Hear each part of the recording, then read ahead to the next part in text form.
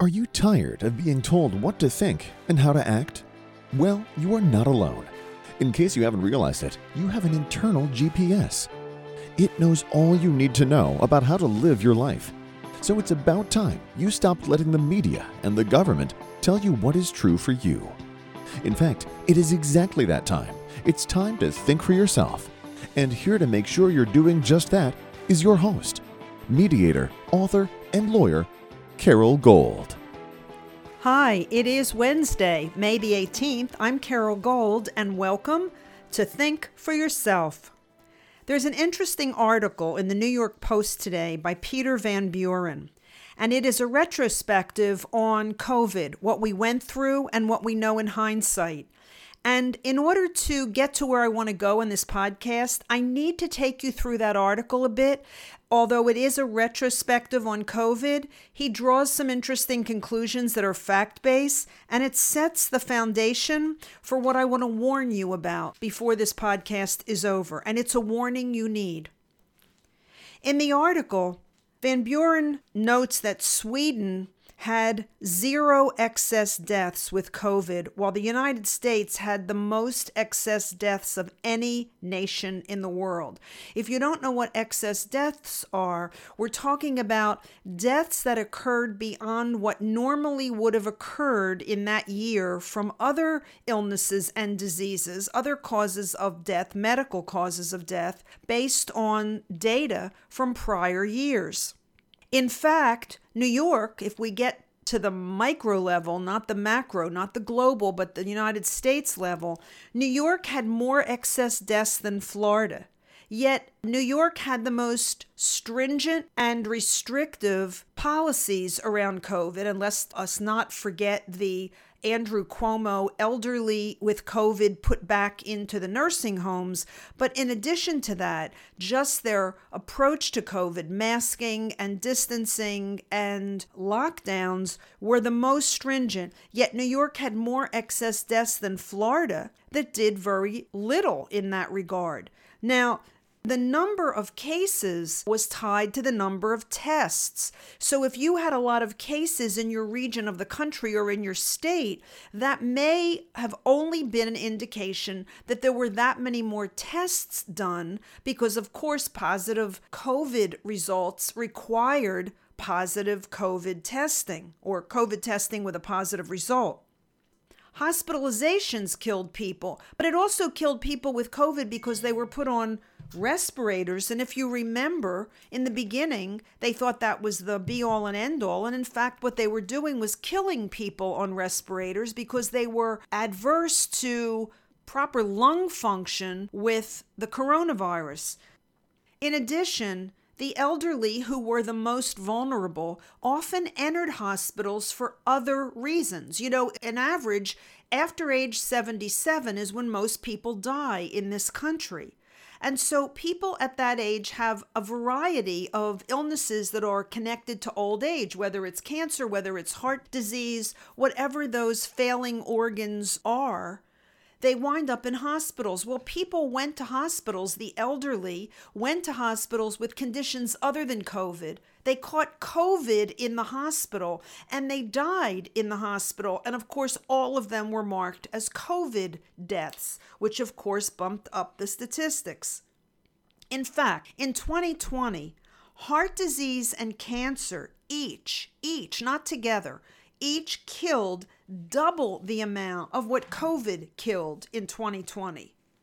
The only real relevant statistic to COVID is excess deaths. And as I said earlier, Sweden had 0, having done little with the mitigation efforts, with the masks and the distancing and the lockdowns. And yet we had the most in the United States of all Western countries. In addition, the collateral damage that was done, that we paid, especially in those states that were highly locked down, regulatorily masked, and distancing was mandatory in public spaces. The collateral damage of addiction and suicide and unemployment and the social unrest and the failing grades of students, all of that was a byproduct of how incorrectly the COVID pandemic was handled. Do you know that we are the only Western nation that still requires a negative test for entering the country? Now, that's coming in legally, obviously. Illegally, you can come in with COVID or tuberculosis or measles or any other disease across the southern border. But we still do require a negative COVID test to come into the country, which is absolutely insane, right? Because you're talking about coming in from, let's say, Canada, the East Coast, or the West Coast. You need a negative COVID test. But if you come in through Texas or Arizona or New Mexico or even Southern California illegally, you can come in diseased out the wazoo. Okay. Why did I want you to hear what Van Buren had to say in his article, that summary of the effect of how we handled COVID versus how it was handled, let's say, in Sweden? Why? Because the Biden administration met this week, and the Gates Foundation also, beginning to talk about a new pandemic worse than what we just went through, likely in the fall or fall of 2022, that's this fall, and the winter of 2023. Now, number one, how do they know? How do they know that we are likely to go through another pandemic, perhaps worse than the one we just went through? Well, they probably know because they're probably working on a vaccine, in quote, in preparation, just as they did when they worked on the vaccine for COVID before we had COVID. And I know that that's accurate because as an attorney, I combed through the patents, Pfizer and Merck and Anthony Fauci's efforts for decades to patent a vaccine. All of that was in play before COVID hit. So we had the cure before, or the remedy, if you believe that the vaccine, or that it even is a vaccine, if you believe that mRNA technology was a cure or was a mitigating factor in COVID, we had it before we had COVID. So maybe that's how they know something worse is coming this winter, because just as the other was a lab leak theory turned to be true, most likely, maybe we're going to have another leak in the fall. Why is that important? It's important for the following reason, and this is the warning I want to give. From May 22nd until May 28th of this month, there will be a vote at the WHO, at the World Health Organization, which is the governing body of the World Health Assembly. Every country is a member, and every country will be voting except Taiwan, who was disinvited, because China's going to represent them. Which is interesting because I don't think the Taiwanese actually are on that train. But anyway, they're going to vote. And what are they voting on? They're voting on amendments to an existing treaty. Where are those amendments from? They're from the Biden administration. Hear me out.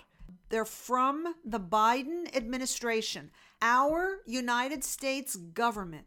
This administration has turned over amendments to be voted on at the WHO at the end of this month. And let me tell you what the amendment does.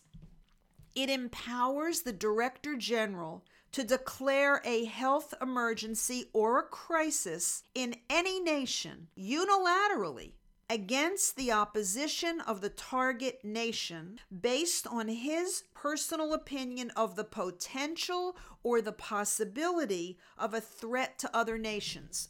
I just read that verbatim. Let me put that in plain English.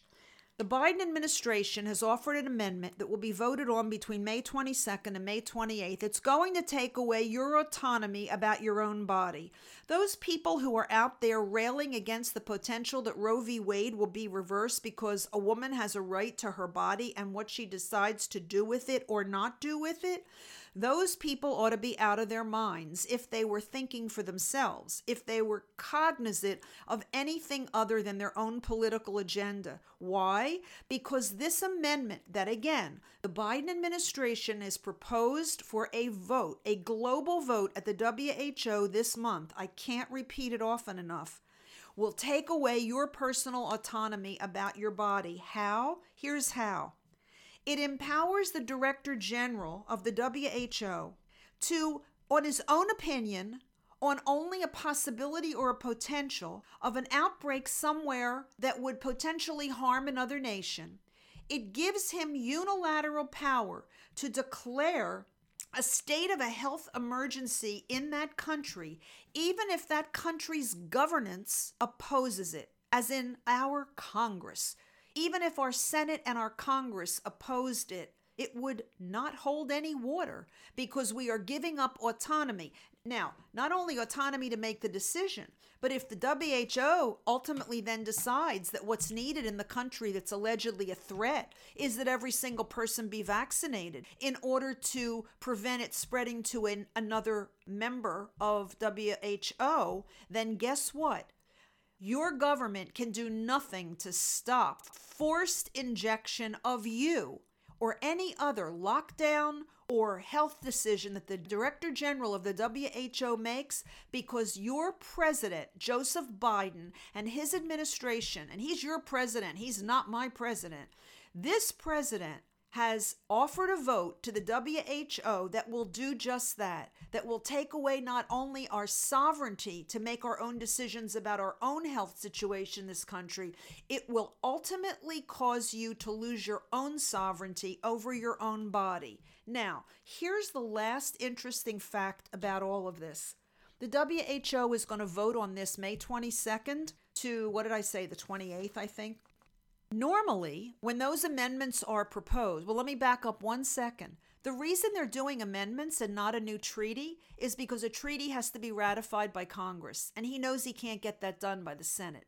So they're doing it as an amendment to an existing treaty. Now, typically, historically, up until right now, when amendments are proposed, there's an 18-month period following the proposed amendment when members can object or decline to participate. They can basically reject the amendments. They can discuss it for 18 months, you can gather information for 18 months, and then you can kind of opt in or opt out and vote no. Along with the amendment that the Biden administration has proposed that I just described to you, they have proposed shortening the 18 months to 6 months. You do the math. May, 6 months later, is November, the midterms. Why are they doing it this way? Why are they decreasing the period during which a nation can withdraw or object? Here's why. If they get this thing rammed through in May, the end of this month, nations will only have 6 months. If they only have 6 months, you know that this Congress, this Biden Congress, isn't going to opt out. It's going to let it happen. Now, you might think, yes, but it'll be November and then we'll have a new Congress. Here's the problem. Even if the Republicans take the House and the Senate in November, they won't be sworn in until January. This Congress, this Republican Congress right now, will be able to hold off any effort to not have us be part of this horrific proposal that the Biden administration has put forward to the WHO.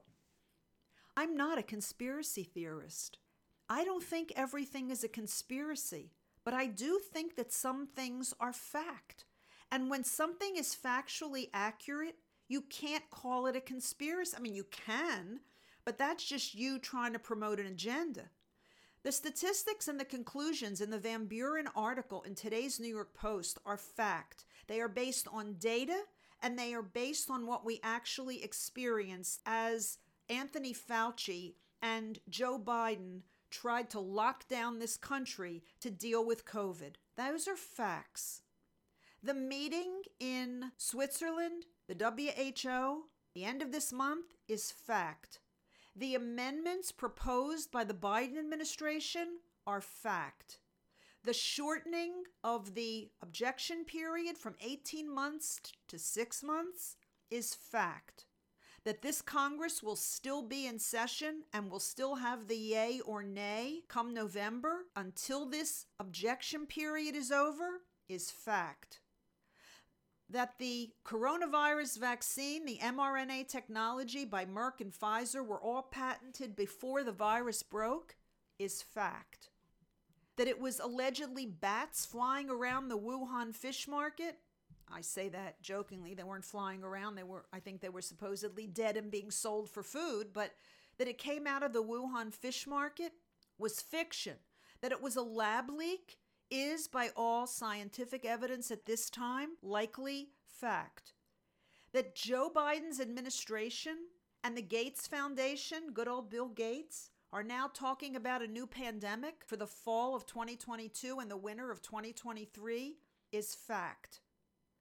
The only supposition that I'll make here is that they're probably working on the next vaccine that you absolutely must get, and that the Director General of the WHO will demand that you have, and that your nation may in fact force you this next time, not give you the option, not try to scare the hell out of you like they did the last time, so that people who didn't even need it, like children who were 3,000% less likely to come down with COVID, also have to get the COVID vaccine in order to go to school.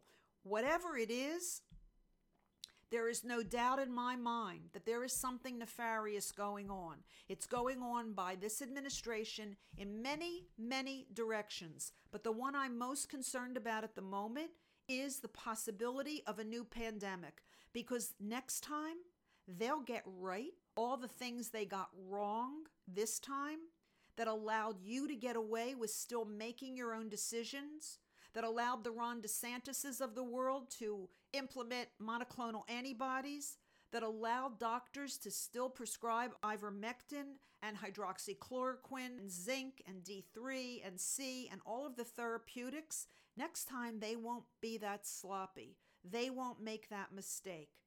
So now the real question becomes, what do we do about it? Now that knowledge is power, and all of this is pretty much out in the open. If you want to look for it and find it, you can on your own. Don't believe me. Don't take me as the word. Do your own homework. Look some of this stuff up on the web. Look at Peter Van Buren's article in the New York Post from today. Look at the meeting of the WHO. Look at the end of this month. Look at the amendments that the Biden administration proposed. Look at the shortening of the objection period from 18 months to 6 months. Look at it all yourself. It is in our hands. It is our individual responsibility to not allow them to get away with this again, because this time they'll kill twice as many people or 3 times as many people. The reason they will even attempt it is because we were so quick to acquiesce last time, because we were so easy to scare, because so many of us were sheep. Because I still see people walking around in sunny daylight here in Texas. In one of the places where we were the most sane around this, I saw people yesterday in crazy Austin, which the motto is, let's keep Austin weird, and they do. I saw people waiting for a bus yesterday in Austin, a mother and a son, with their masks on, sitting in the sunshine waiting for the bus. I saw people in Whole Foods, of course, Liberal Haven, wearing masks.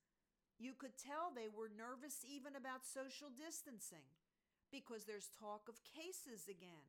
Well, yes, it's a virus, and yes, it'll come around again. But like my doctor in Pennsylvania told me 2 decades ago, when I asked him if I should get the flu shot, he said to me, I never want you to get the flu shot. I want you to get the flu. Because I want you to build up immunity to next year's flu, and the year after that, and the year after that. So I never have gotten the flu vaccine. I also didn't get the COVID vaccine. I had my therapeutics, and I was prepared to do what I needed to do. And I'm in a high-risk group.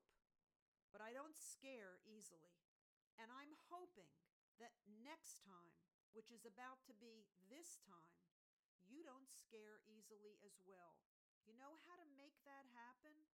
Think for yourself. I'm Carol Gold.